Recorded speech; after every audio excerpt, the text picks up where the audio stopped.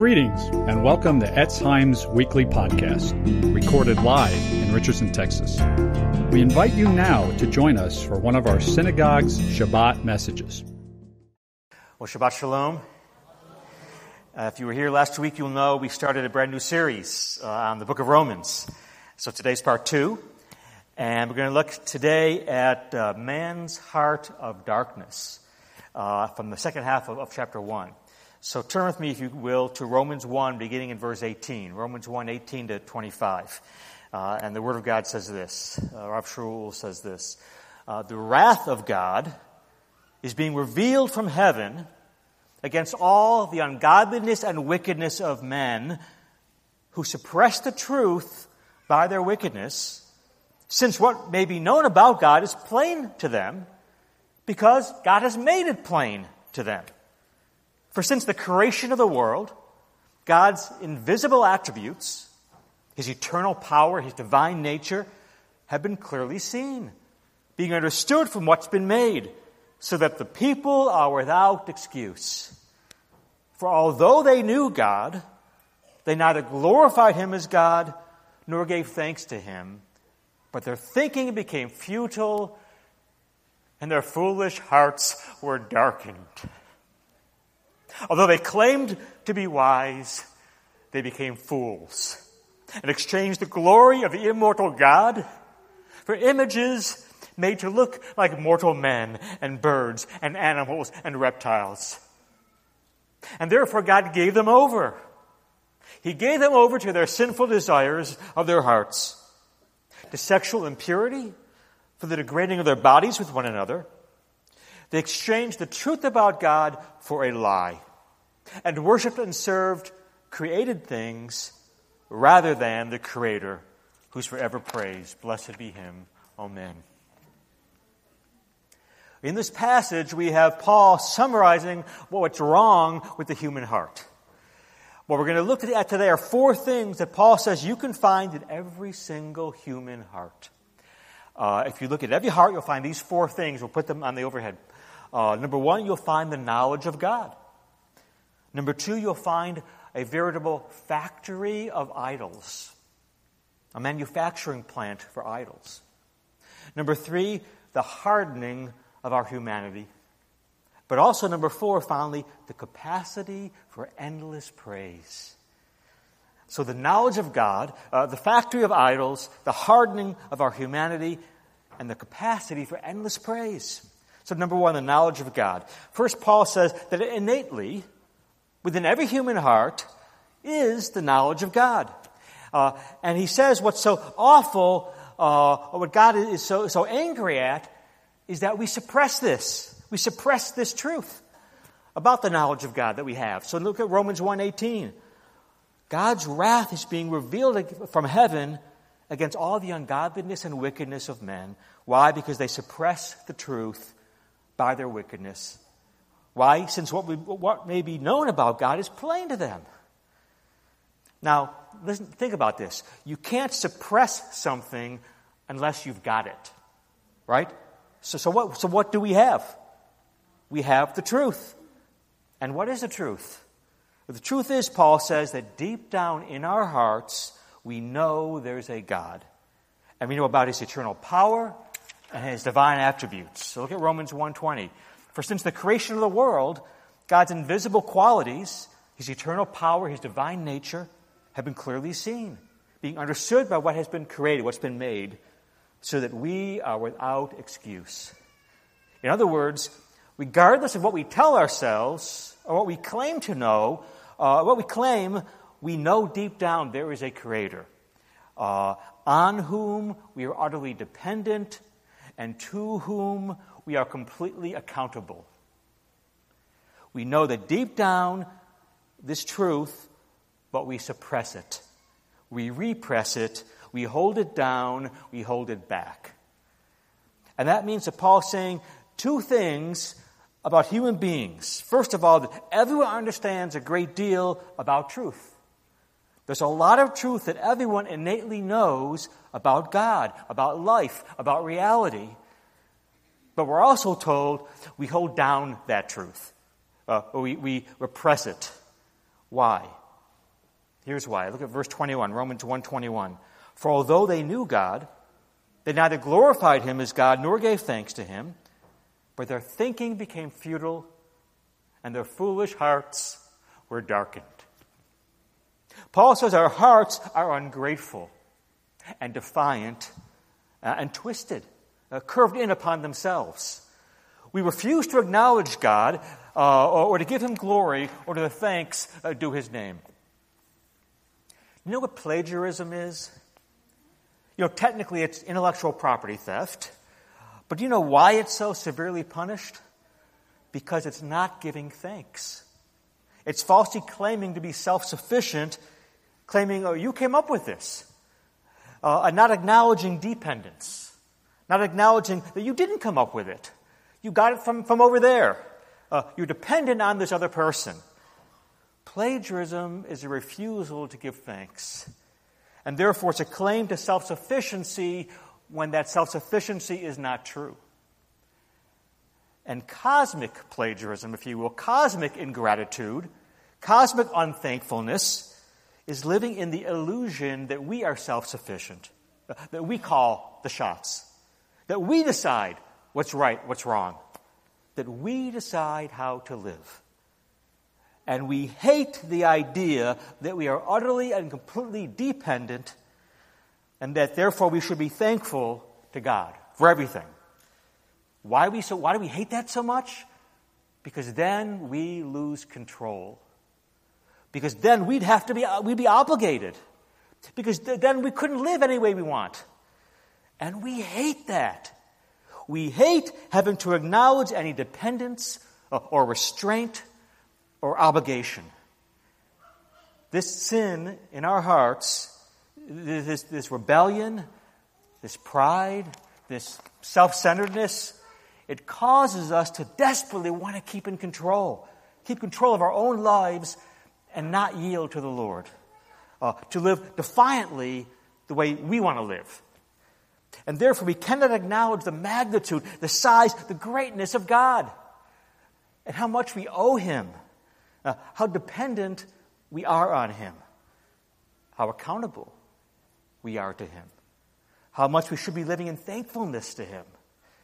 We don't want that because that means we lose control. Therefore, we suppress the knowledge of God. We may claim to believe in a general concept of God, but we don't believe in the true God, the personal God of the Bible, because that means submitting to him and losing control and no longer being able to run our lives the way we want to. Here's an example. Years ago, some of you who are old enough may remember this, but years ago, there was a famous TV talk show host, David Frost, who had the David Frost Show. And in one of his shows, he interviewed this world-famous atheist, Madalyn Marie O'Hair, who was the one who actually got prayer kicked out of the public schools back in the 1960s. And David Frost, although he's not himself very religious, he was arguing with her about this. And she, of course, said she's an atheist, a militant atheist, and she said there is no God. And he said, well, I think it's okay to believe in a God. And they went back and forth, and finally David Frost said, I'll settle this. And he did a very modern thing. He decided to solve it in a very modern way by taking a vote. So he took a straw poll of the studio audience. He said, how many of you out there believe in God? And almost everybody raised their hand. And he turned to Madalyn Marie O'Hair and he said, see, I win. But the truth is this. The truth is Madalyn Marie O'Hair missed a great opportunity to push back and to probe and to really test this proposition and to challenge the audience's level of belief. Because what she should have done, if she was thinking quickly, what she should have done is say, excuse me, but can I take my own poll? What she should have done is turn to the audience and say, how many of you believe in the God of the Bible?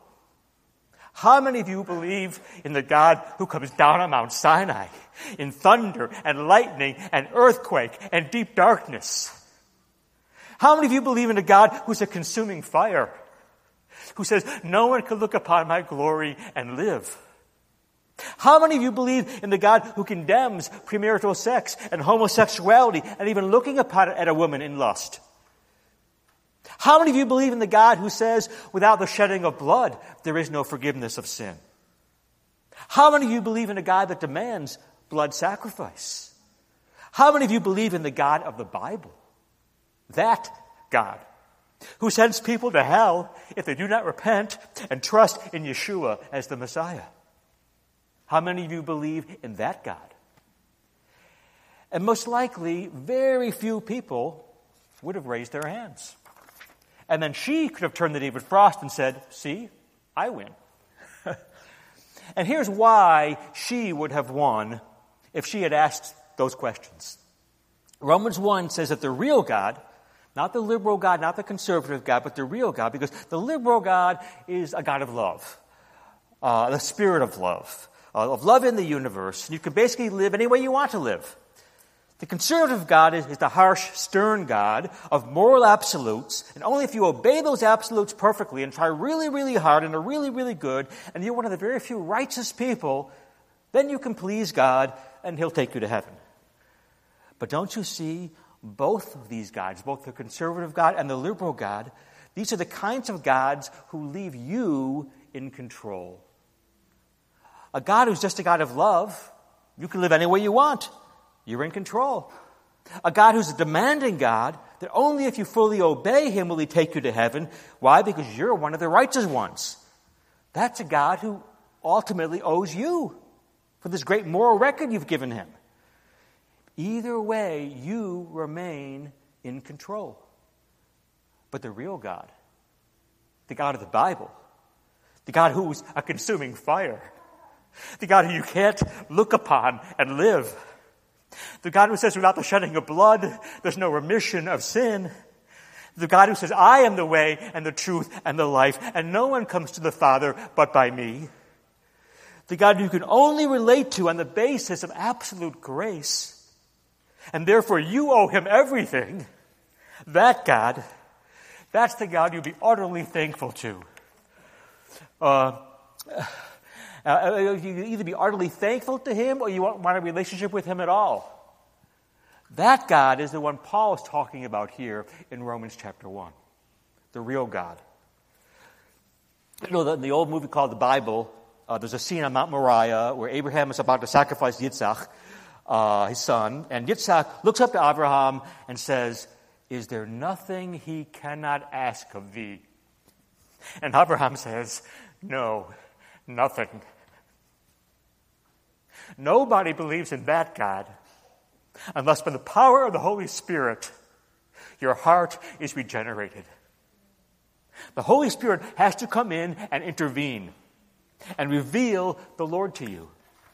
Because Paul says here in Romans 1 that on our own, left to our own devices, we will not believe in Him. Why? Because we suppress the truth about Him. You may not believe in God at all today, which is often an excuse for people who want to live any way they want to live. Or most of you, you believe in God. Most people say they do. But you may not believe in the real God, the God of the Bible, because then you would lose control. And you don't want to do that. And that's why Paul says here, Romans 1:21, for although they knew God, they neither glorified Him as God, nor gave thanks to Him, but their thinking became futile, and their foolish hearts became darkened. But in contrast, we're to give Him the significance and the honor and the thanks and the praise and the worship that He deserves. We're to give Him endless thanks. But most people refuse to do this because then we'd lose control. So that's point number 1. We all have the knowledge of God, but we suppress it. And you know why? And you know what this means for we who are believers, for we who are Yeshua followers? We have to realize that what Alexander Solzhenitsyn said is true for everybody in some ways. We'll put this on the overhead. He says, you cannot divide the world. Thank you. You cannot divide the world into good and bad people. Why? Because the line between good and evil runs down the center of every human heart. Every human being is good and evil. And we as believers, we understand that. Because even when you're born again and you have a new self, you also still have the old self as well. And we feel that. We experience that. But Paul says that's true of everybody. Everyone is created in the image of God, and everyone has an innate sense of the truth, despite how much we may try to suppress it. Everyone, therefore, has this ambivalent relationship to the truth.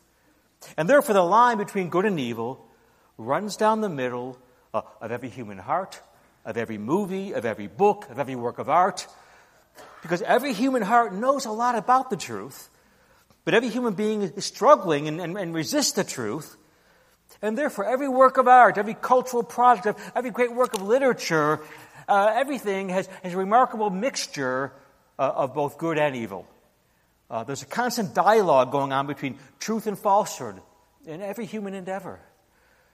And therefore, we as believers, we shouldn't say, I will only read Christian or Messianic books and only go to believing lawyers and doctors and dentists and accountants. And everything else and everyone else is evil. No, because then we end up with the same thought process as the famous court composer Salieri. Remember him from Amadeus, the movie Amadeus? He says, I'm moral. I go to church. I pray. Why is this licentious person, Mozart, getting so many of God's gifts? Why is such beauty coming into the world through him? I don't understand it. I'm the good one. He's the bad one. What's going on here? Well, James 1:17 says, every good and perfect gift comes down from above, from the Father of lights. Every act of wisdom and justice and beauty, no matter who does it, it's a gift of God. And God bestows these gifts on all people, his common grace. So we need to be able to appreciate God's gifts from whatever source they come, whether a believer or a non-believer. But at some time, we must realize that in all of our hearts, there's this deep resistance to the truth. So point number one, we all have a knowledge of God, no matter how much we try to suppress it and ignore it and deny it. Point number two, in every human heart, we manufacture idols. Our hearts are a virtual idol factory. And this is perhaps the central thing that Paul is getting across here in this passage. First, Paul shows us the inevitability of idolatry. Because he says this in Romans 1:25. They exchanged the truth of God for a lie. And they worshiped and served created things rather than the Creator, who's forever praised. Amen. Notice they worshiped and served created things rather than God, the Creator. In essence, there's only two options for all of us. You worship and you serve the Creator, or you worship and serve created things. But there's no possibility of not worshiping, of not serving someone or something. Now, plenty of people today, of course, claim that they don't worship or serve anyone or anything. But Paul says that's impossible. Why? Because if you don't worship and serve the true God, and no one does apart from the power of the Holy Spirit, then you have to be worshiping something else. How does this work? Kind of like this. We human beings, I'm going to call telic creatures. We are all telic creatures. Telic from the word telos, meaning purpose. Human beings have got to live for something. Something has to capture your imagination. Something has to capture the highest allegiance of your heart. Something has to be the resting place of your deepest happiness, of your deepest hopes. Every human being has to look at something deep in their heart, whether consciously or not, and say, if I have that, then my life is worthwhile. Then I'll have meaning in life. Then my life will be worth living. Then I'll know that I'm somebody, if I have that. And whatever that is, whatever your hopes are, your deepest hopes and desires, your highest allegiance, whatever your ultimate concern is, that's what you worship. Because that's what worship is. And therefore, the inevitability of idolatry. Because none of us, in our natural state, worship the true God. We believe in God, We believe in a kind of God who leaves us in control. And then what we actually center our lives on, though, what we actually give our functional trust to, our functional worship to, that's something else. And these something else's are myriad. Money, career, sex, beauty, fame, popularity, power, human relationships, political causes, artistic or athletic achievement, human approval, comfort, security, personal peace, control. That's the inevitability of idolatry. We all have this within us. And the second thing Paul shows us is the incredible range of our idols. Today, of course, if we talk about idolatry, people say, do you mean worshiping statues? No, not at all. Idolatry is much deeper and much broader than that. By the way, I remember years ago, Elizabeth and I and our girls were at a Chinese restaurant. This was many, many years ago. And in the front of the Chinese restaurant was a little Buddha statue with candles and food at the bottom of it. And there was some little kid behind us in the line yelled out, "Look, Mommy, there's idols in Dallas." If only he knew. Because Paul shows that anything can be an idol. Let me give you 3 quick examples. Romans 1:24. Paul links idolatry here in our passage to sexual lust. And it says, "Therefore God gave them over to the sinful desires of their hearts, to sexual impurity, for the degrading of their bodies with one another." Paul says you can make an idol out of sexual lust and desire and romance. And then a second example, in Colossians 3, Paul calls greed idolatry. Look at Colossians 3, verse 5. Paul says, "Put to death, therefore, whatever belongs to your earthly nature, sexual immorality, impurity, lust, evil desires, and greed, which is idolatry." Paul says materialism is idolatry. Yeshua himself likewise says you cannot serve both God and money. The love of money is idolatry. And then in Galatians 4, Paul's talking to Messianic Jews like us, and these are Messianic Jews who are sliding back into the heresy that they must observe the law in order to be saved, and the Gentiles must become Jews in order to be saved. And Paul says to them, if you revert back into that moralistic, legalistic religion based on works righteousness and earning and meriting your salvation through your own efforts, you are going into idolatry. Now, maybe you've heard the idea that money can be an idol. Maybe you've heard the idea that sex can be an idol. But have you heard that religion can be an idol? I know plenty of people, probably you do too, sadly, who have made Judaism and Jewish practices into an idol. Some even go off into Kabbalistic occult speculations. Some even believe that, believe it or not, even preach that all Gentile believers in Yeshua must convert to Judaism, as if God is not the God of the nations. So religion can be an idol, because outward religious works feed our pride, and they puff up our ego, and they fuel our self-righteousness. So even the law of God itself can be an idol if we focus and obsess on the outward external observances and practices and rituals, because it's easy to major in the minors. Because anyone can be scrupulous in the outward rules, like Shabbat and Kashrut, but still have an evil, prideful, lustful, vengeful, jealous, greedy, hate-filled heart. And God is after the heart. 1 Samuel 16:7, man looks on the outward appearance, but God looks on the heart. And until you see this, you do not have a biblical understanding of what idolatry is. Because idolatry is looking to something to give you the kind of hope, the kind of value, the kind of worth, the kind of ultimate love and acceptance that only God himself can give you.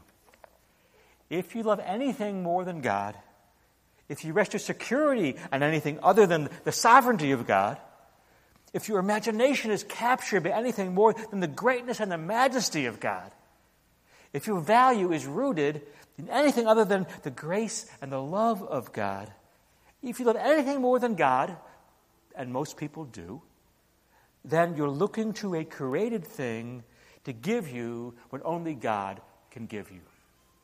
And therefore you set up an idol.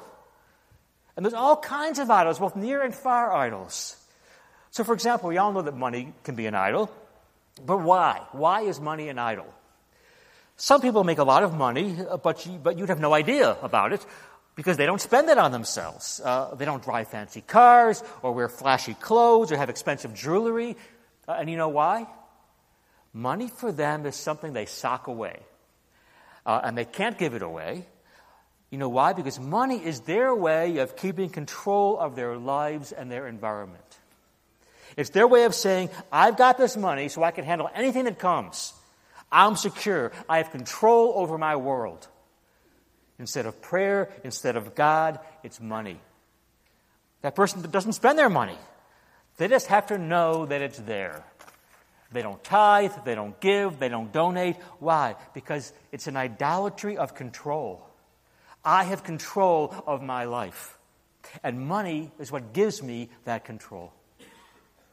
Other people take their money and they spend it, a lot of it, on themselves. They live in beautiful places, they look beautiful, and they hang out with beautiful people. Why? Because for them, money is their way of getting on the inner ring, on the inside of the beautiful people, right? Money is their way of getting human approval. If I have this approval, then I know who I am. Then I feel significant and secure.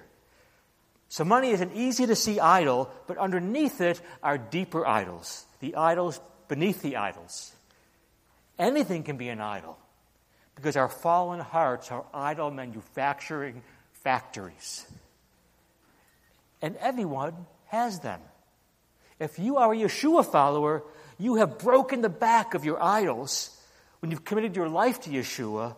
So now you are a new creation in the Messiah, Yeshua, but you still have your vestiges of your old self as well, still hanging on.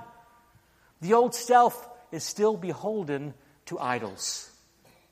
And apart from the work of the Holy Spirit, we're completely beholden to idols. So everybody struggles on some level with idols.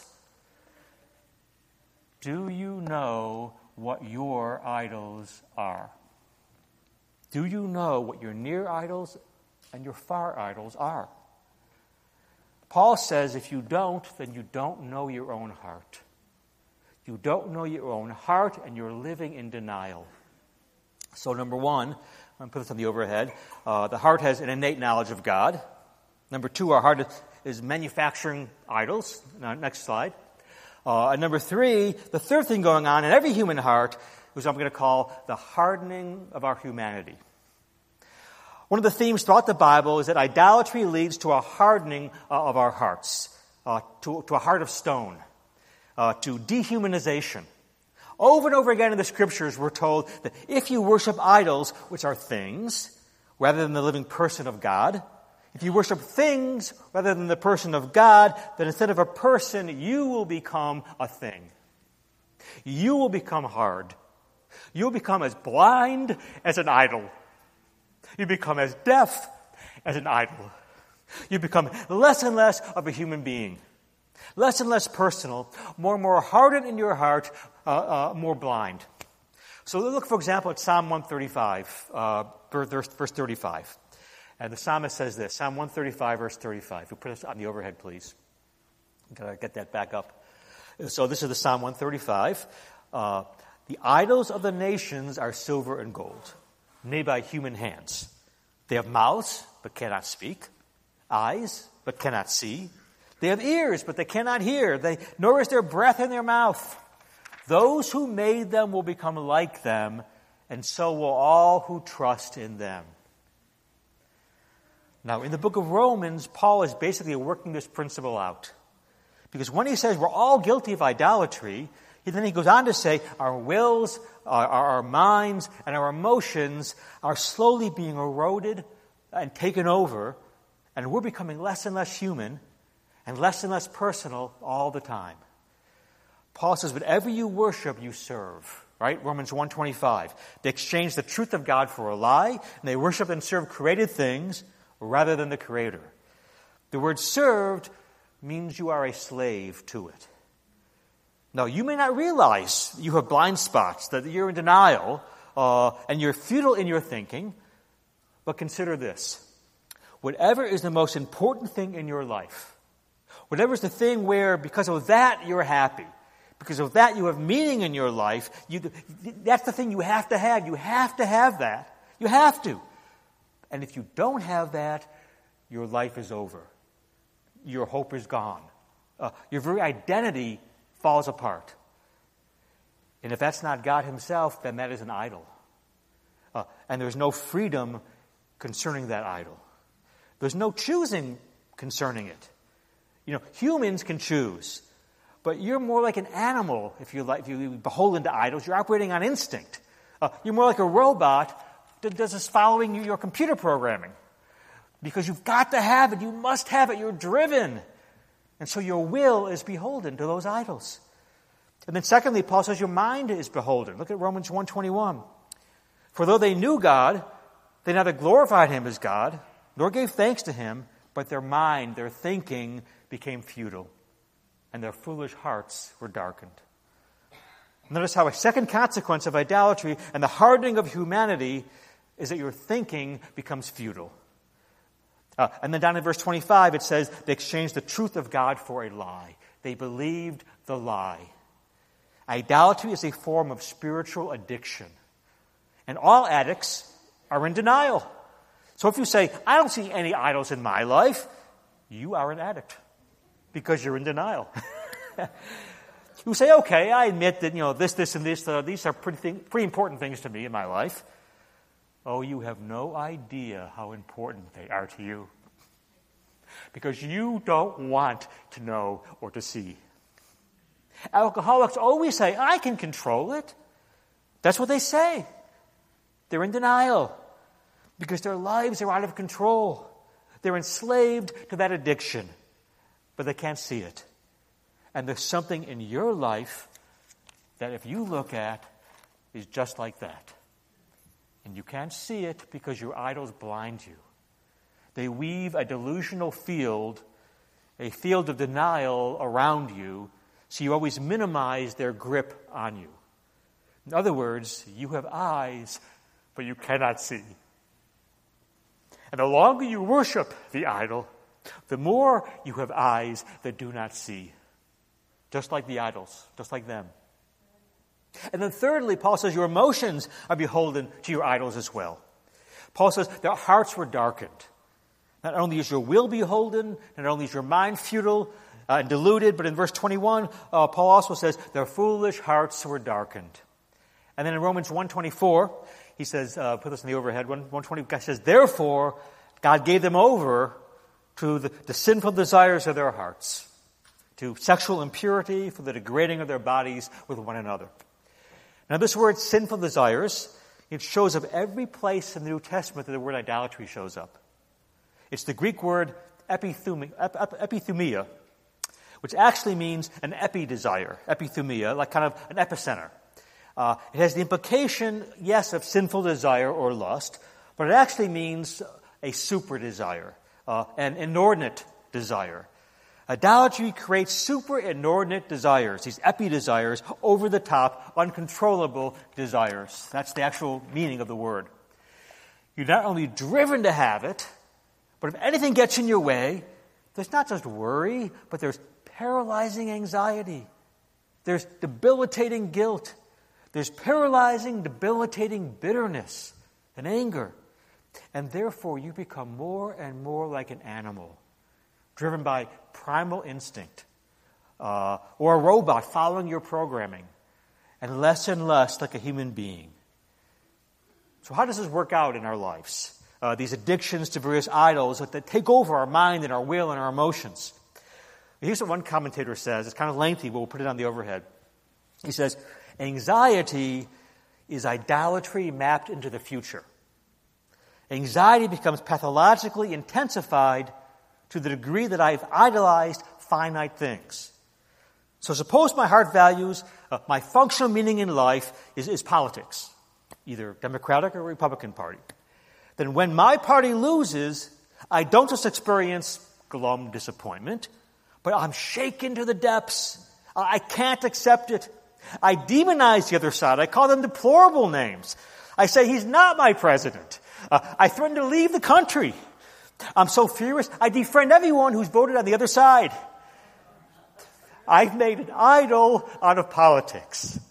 And my anxiety is simply my idolatry mapped onto the future. In contrast, guilt, first we had anxiety, now we have guilt. Guilt is idolatry mapped onto the past. Guilt becomes pathologically intensified to the extent I've idolized finite things.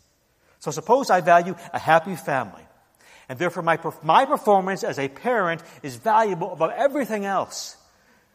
Then if my daughter goes wrong or has great problems, I'm not just sorrowful or grieved, but I am stricken with neurotic guilt. I cannot forgive myself. I hate myself. I may even become suicidal. And then lastly, anger and bitterness is idolatry mapped onto the present.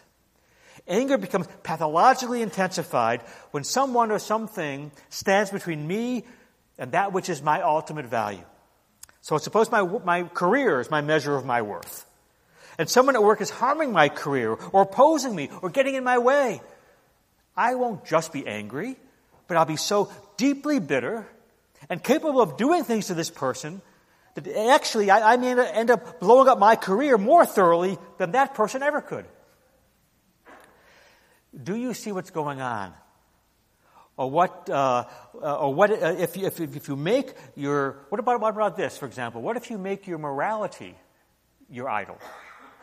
What if you believe that because you are a good person, you've been very good, you've been moral, you followed all the rules, you've kept your nose clean, you've avoided all the obvious sins, therefore God owes me a very good life. Well, then when difficulties come, your sorrow becomes pathologically intensified into bitterness against God and against life itself. And it poisons your ability to enjoy life ever again. Why? Because you deserve better than this. God's being unfair. He's being unjust. Don't you see? Idolatry dehumanizes you in all these different ways. If you worship a thing instead of worshiping the person of God, you will become less and less a person and more a thing. That's point number 3. Finally, number 4. How will we escape? How will we escape this endless cycle and addiction of denial and suppression and idolatry and dehumanization? This text contains so much. It's like an arrow in a bow aimed at your heart, ready to shoot. So how are we going to escape? Here's what we have to do. And the text here in chapter 1 just really hints at it, because Paul is going to flesh this out in the rest of the book of Romans. But here's a hint here at the end of our passage where it says in verse 25, they worship and serve created things rather than the Creator who is praised forever. Amen. And we'll put that on the overhead. The answer to our problem lies within our capacity, on the overhead please, our capacity to seek the Lord and to worship and to praise Him. The first thing you've got to do if you want to escape the idols of your heart and the hardening that comes with it, is you've got to, I'm going to call, you've got to not waste your sorrows. You've got to make good use of your disappointments. So it says in Romans 1:24, therefore God gave them over to their sinful desires, literally to the strongest desires of their hearts. You know, ironically, think about this, ironically, the worst thing God can do to you and the most just form of punishment is actually to give you over to the strongest desires of your heart, to let your wishes become true. That's actually, ironically, the worst thing for you and the most fair judgment. I love this next quote. Oscar Wilde famously said, when the gods want to punish us, they answer our prayers. Think about it. The worst thing for us is if God gives you over to your sinful desires, if He answers those sinful prayers. You know, the rest of Romans 1 goes on to describe how when we choose to worship created things and not God, God gives us over to shameful lusts, to depraved minds. Oscar Wilde was right. When we get the things our sinful hearts most want, it's the worst possible thing for us. Because our hearts are disordered and twisted and bent in upon themselves. Our hearts are filled with idolatrous desires, epi-desires, over-desires. So the worst thing God can do to you is to give you what you want, to give you over. The Greek word here actually means to surrender to your enemies, give you over to your lusts, to the temptations of your flesh, to the demonic forces enticing you away from God. Your strongest enemies are these sinful over-desires within your heart, the idolatrous desires in your heart. And when you harden your heart, and you ignore your conscience, and you turn your back on the Holy Spirit's conviction, God eventually just gives you over. He gives you over to your own fallen nature because you stubbornly refuse to humble yourself and repent. Richard Baxter was a 17th century Puritan. He wrote about what happens when you set your heart on money and you actually get it. And of course, money is a common idol, so that's a good example. And he describes how worldly success is actually a disaster for you spiritually because you've made it into an idol. He says, if you set your heart on money and you actually make it, several things can happen. One is that you mistake your wealth and your savvy and your skills and your smarts with character, with good character. So you're savvy and you're smart and you're successful, and you want to believe it's because of your good character. So you mistake wealth and savviness with character. And then the rest of your life you make terrible decisions and choices in your relationships because you mistake wealth and savvy for character, and it's not true. He says you also become very proud because wealthy people tend to believe they're smart about everything, about every area of life. And they convince themselves, I'm an expert on everything. And everybody else sees it. Everybody else laughs behind their back. But nobody can say anything because they have the power, which means it's impossible to tell them the truth. So the worst thing that can happen, he writes, is for you to set your heart on money and then get it. And that's true for anything that you make into an idol. When you have idols in your life, the best thing that can happen to you, according to Oscar Wilde, is for God not to answer your prayers. Because only when your desires aren't met will you see that your anger and anxiety and guilt, that all these things you're feeling are pathological. It's not caused just by your circumstances. It's caused by your over-trusting in these things. Because you're looking to things to give you what only Yeshua himself can give you. And it's only interestingly, it's only in the bad times that you really see your idols. It's only then, when your idols are threatened to be taken away from you, that they're exposed for what they are. So, number one, overhead, you've got to make good use of your troubles. And number two, you've got to learn to do what the angels do, which is endlessly praise. The only way to get your heart to stop worshiping the wrong things is to begin worshiping the right things. Who endlessly praises God? The angels. Look at 1 Peter 1, verse 10. Concerning this salvation, the prophets spoke of the suffering of the Messiah and the glory that would follow. They spoke of those things which have now been told to you by those who preach the gospel to you by the Holy Spirit, into which things the angels long, even the angels long to look. Peter says the angels long to look at the gospel. They long to look at Yeshua dying for you and me. They long to look at the glory and the beauty and the wisdom of it. They can't get enough of it. You know what the word long to look is? It's the word epithumia. The same word that elsewhere has translated as lust. The angels, in a sense, lust after the gospel. What does that mean? It means this. The deepest passion of the heart of the angels is satisfied by looking at the love and the beauty and the wisdom and the glory of Yeshua. Reveling in it. Rejoicing in it. Singing praises to Yeshua. And the gospel wasn't even for them. The gospel, the death and resurrection of Yeshua was for you and me. when the deepest passions of your heart are satisfied by praising and adoring Yeshua, then all your other passions are put in their rightful place. And now you can look at things like approval and romance and money and comfort and achievement and all these things that you wish you had. You can now say to them, I can live without you because I have Yeshua. And if I can't live without you, I won't be able to live with you spiritually. And therefore, all you things, you no longer control me. You don't control me. You can't push me around. You can't inflict upon me anxiety and guilt and anger.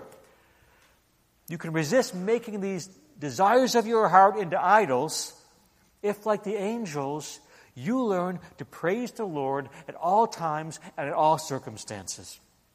If you learn to look at the gospel and be so moved by Yeshua's love for you that you love him with all your heart in return.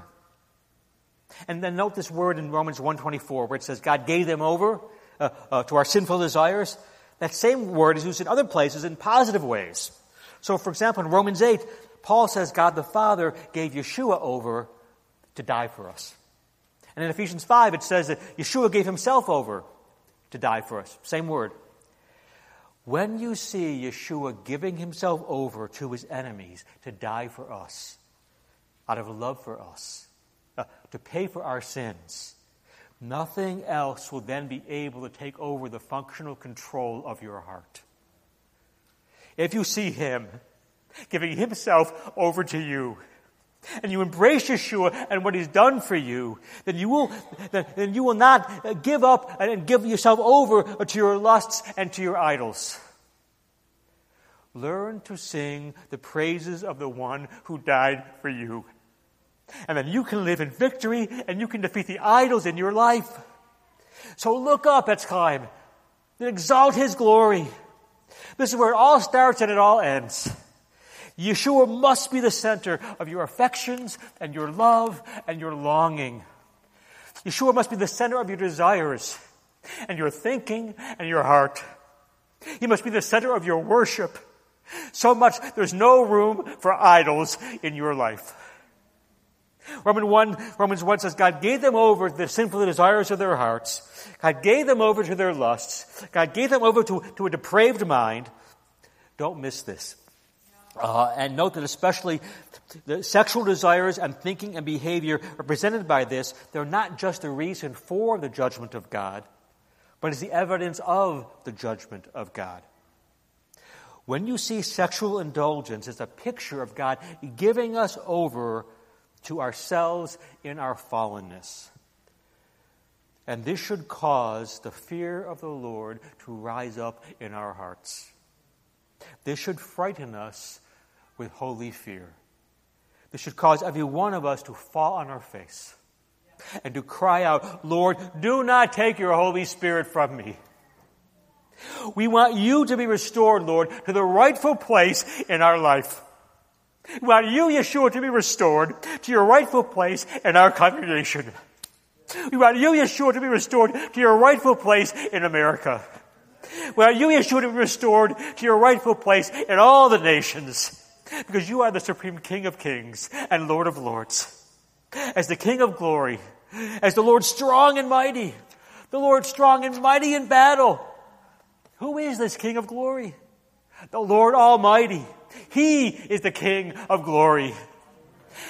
Lord, we fall down on our faces before you in repentance. We don't want to be given over to ourselves. We don't want to be given over to our sinful desires. No, we want you. We want you, Yeshua. We need you. And Chaim, we need to plead like this for ourselves, for our congregation, for our nation, for our people Israel. We need to pray like this.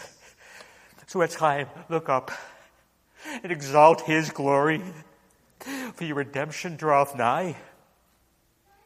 Are you ready? Prepare your hearts. Prepare your lives. God, forgive us of our sin. Heal our land. Restore and save your people Israel. Help us to exalt your glory. Help us to partner with you to win souls and to proclaim your gospel throughout North Texas and throughout the world, to the Jew first and also to the Gentiles. Lord, help us to preach your gospel and live your gospel and proclaim your gospel. Amen. Let's stand and pray. Hallelujah. The music team to come on up. Hallelujah. Oh, Father, we thank you today. We thank you for being the one and only God who, if we have you, you will satisfy us to the bottom. You will satisfy our deepest needs and deepest desires and longings and aspirations. Thank you, Lord. Thank you for being our Savior and our Lord, Yeshua. That even when we fail you, you forgive us. And you cleanse us and you restore us. If we live for our career can fail us. Our career can't die for our sins. Yeshua, help us to rest in the beauty of what you and you alone have done for us. The glorious gospel of your death and resurrection, into which even the angels long to look.